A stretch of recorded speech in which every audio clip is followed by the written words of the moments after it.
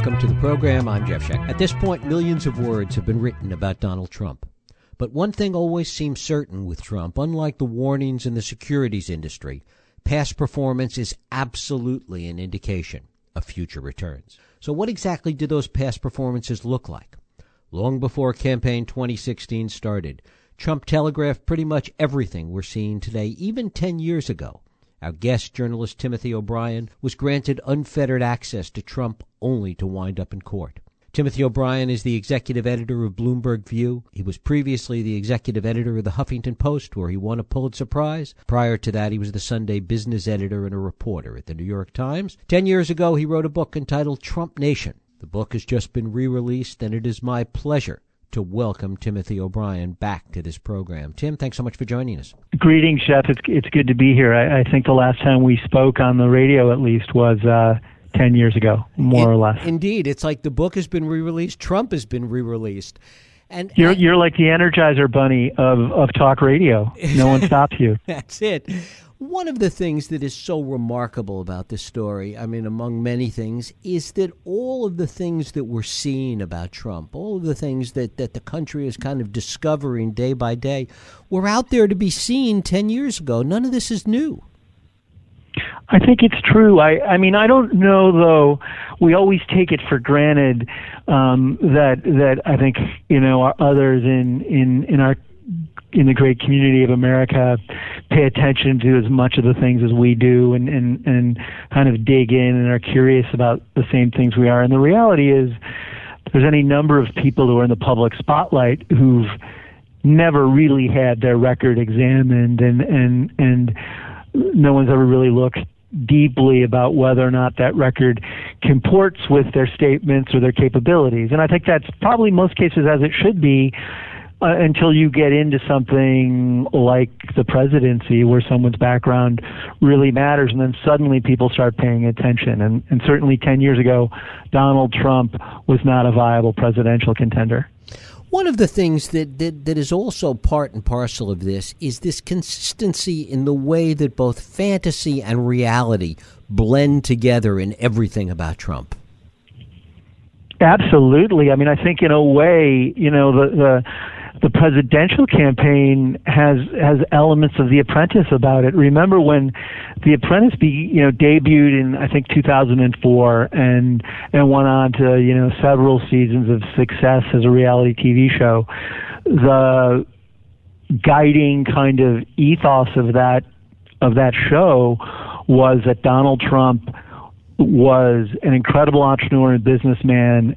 And as an incredible entrepreneur and businessman, he was going to take a bunch of young things along with him and teach them how to become better business people.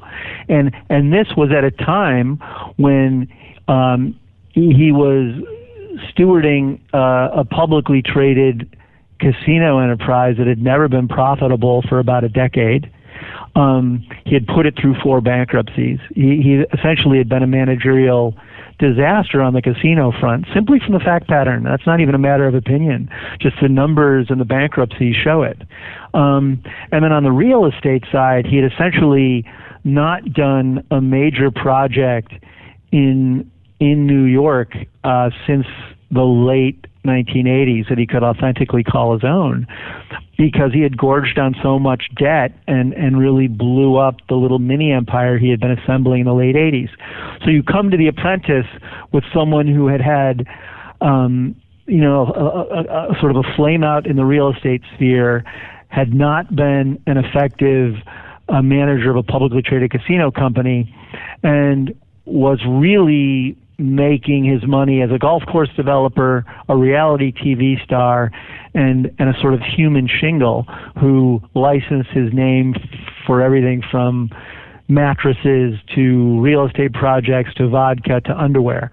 And hardly the template for that we would use to generally describe or define a great entrepreneur and businessman in the vein of John Rockefeller or Henry Ford or Steve Jobs, and yet he was promoted as such as the guiding light of The Apprentice.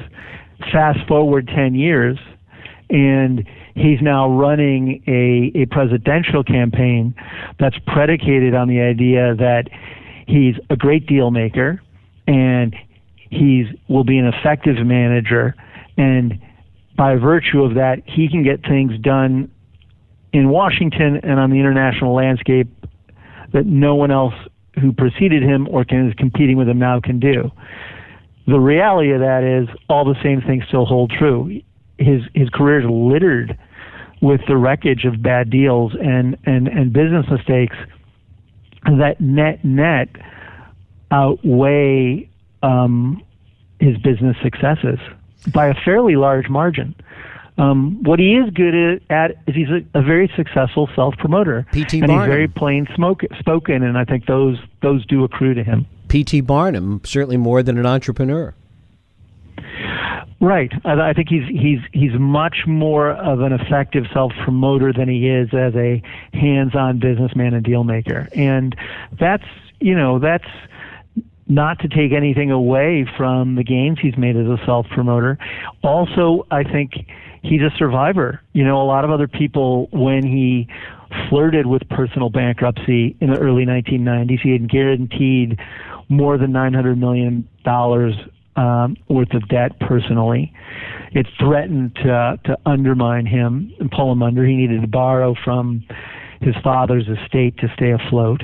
And really he had always benefited from the fact that he was born to a very wealthy and successful father, and that helped launch him in his own career. Nonetheless, he was a survivor. He got through a very difficult period that other people might not have gotten through, to his credit, and then found a path, I think, around self-promotion and grandstanding that's made him central to reality television and reality presidential campaigns. The part of that is more concerning beyond the self-promoting aspect is what one psychiatrist once called a triad of evil, which was narcissism, psychopathy, and greed, which seemed to all three be so much a part of his personality in pretty potentially negative ways. Well, I can't, I'm not a psychologist, a psychiatrist, and I'm not in his head, but I think he is very self-absorbed, and I think he thrives in some ways. One could describe it narcissistically around being in the spotlight. I think he relishes being paid attention to, and you see it in the town hall speeches and convocations he's done on the campaign trail.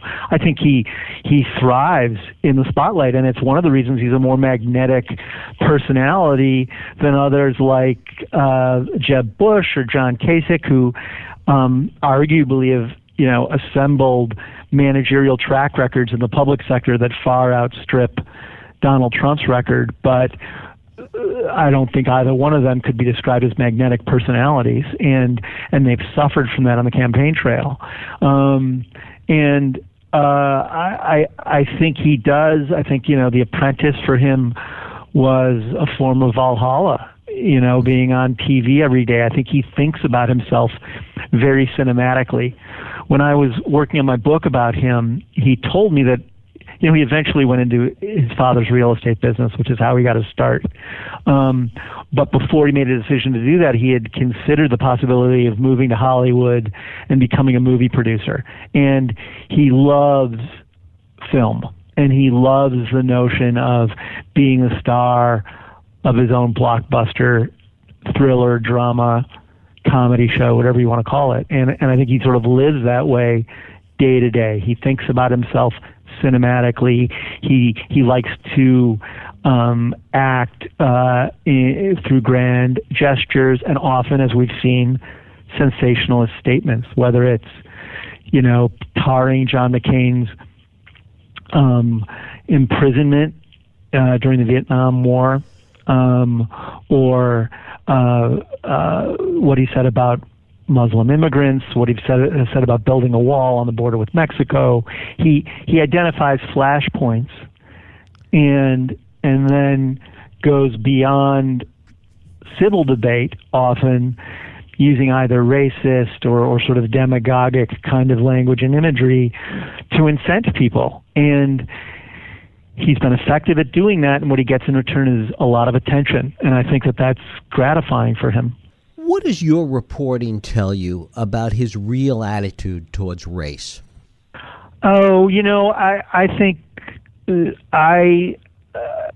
I think trying to pin where he's down on race is complex. There's people in the hip-hop community, Russell Simmons, who love him. I think when I was working on my book, Russell Simmons described Donald as the bling bling white man, and they would go to Mar-a-Lago, and Russell and his brother and friends would hang out in the sauna there. Donald's had fairly strong purchase over the years with members of the African American entertainment community. On the other hand, he hasn't been shy about classic race baiting, which I think certainly underscored the language and the statements he made about the wall with Mexico. And I think there's members of the African American community who don't consider him a friend. And I think he's exploited the fears of the other, broadly construed as a presidential candidate. Look, there's a wide sector of middle America right now that's been struggling profoundly since the 2008 meltdown. And I think elite media and elite political organizations ignored or overlooked or discounted, however you want to describe it, the struggle of that class of people. And I think their anger and dissatisfaction has been expressed on the Democratic side of the aisle in support for Bernie Sanders, and on the Republican side of the aisle in support for Donald Trump. I think the difference between Trump and Sanders is I think Donald has chosen to use xenophobic and racist imagery to coalesce that group around him. When he really carried the ball on the birther movement, what was that about? That was long before he was running for president. Well, that was back in 2012. He sort of went grand mal on that with Obama, and questioned whether Obama was actually a citizen of the United States, and therefore did he have any claim on the presidency. And he's, by the way, playing that same card again with Ted Cruz in the current campaign. And I think Donald Trump's peculiar genius is identifying very quickly and ruthlessly vulnerabilities around people he either considers an opponent or envies or feels competitive with or doesn't like. And he's fairly ruthless and cold-blooded about exploiting those in any kind of sensationalist way he can. And I think the birther movement and his sort of birther statements with Obama was a classic example of that. When Megyn Kelly, Fox News questioned him during one of the Republican debates last fall and questioned him aggressively, he later, said publicly that he thought perhaps, she was hostile to him because she was menstruating. There's really not a line that Donald won't cross if it gets him where he thinks he wants to be. Are there any lines for him? Are there any things that you think that he will not cross, will not say, will not do? Oh, well, I think that's yet to be seen. I think we've clearly seen in this campaign thus far there isn't, and he's now got a long list of statements that would have blown up any other candidate's chances and probably derailed their candidacies. And yet, time and time again, at least during this primary season, Donald has been a little bit impervious to any backlash around some of the more unsettling or hateful or unpalatable things that he says. Whether or not that will stay true in a general election, however, is another matter. Does he want to win? Does he want to be president, do you think? I think he's probably as surprised as anyone that he is where he is right now. I think when he made his, remember, he's done this, I think, at least three times before, at least twice before, I think three times before. And in the prior occasions, I think it was just a faux kind of effort. It got him some publicity. It was good for his business. He liked being in the mix, but he never went very far with any of those. I think when he announced last June that he was going to run for president, and began sort of free associating during his speeches, as he does during most of his speeches. I think he has a few bullet points that he brings into his speech, and then he just free associates off those bullet points. And as we've seen, he doesn't really have a political platform. He's just got a pogo stick. He goes jumping around from issue to issue. But when he announced last June, and made that statement about wanting to build a wall and it would keep out Mexicans because they're rapists and they're drug dealers and they're murderers. And that got incredible traction. I think that surprised him. I don't think he came into that speech thinking that that imagery and that statement was going to put him at the forefront of Republican voters' minds. But and a lot of people, when he first said it, thought, okay, well, that's it. He's blown himself up already. And then lo and behold, what he actually had done, I don't think methodically, but what he had done was put his finger on this hot button immigration issue. And it's a hot button issue because working class Americans are struggling and they're fearful of a lot of things, understandably, and one of them are immigrants who might take their jobs away. And even if the facts don't add up to that being true, they have that fear.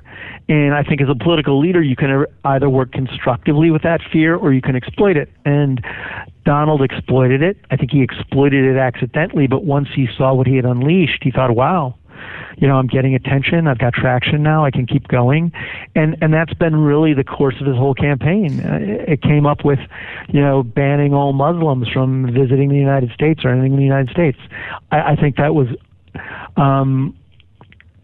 at that point, completely off the cuff, and yet he got a big response to it. And I think he's learned in the wake of these episodes that he can say sensationalist or controversial things, and it gives him added traction. It doesn't detract from his candidacy.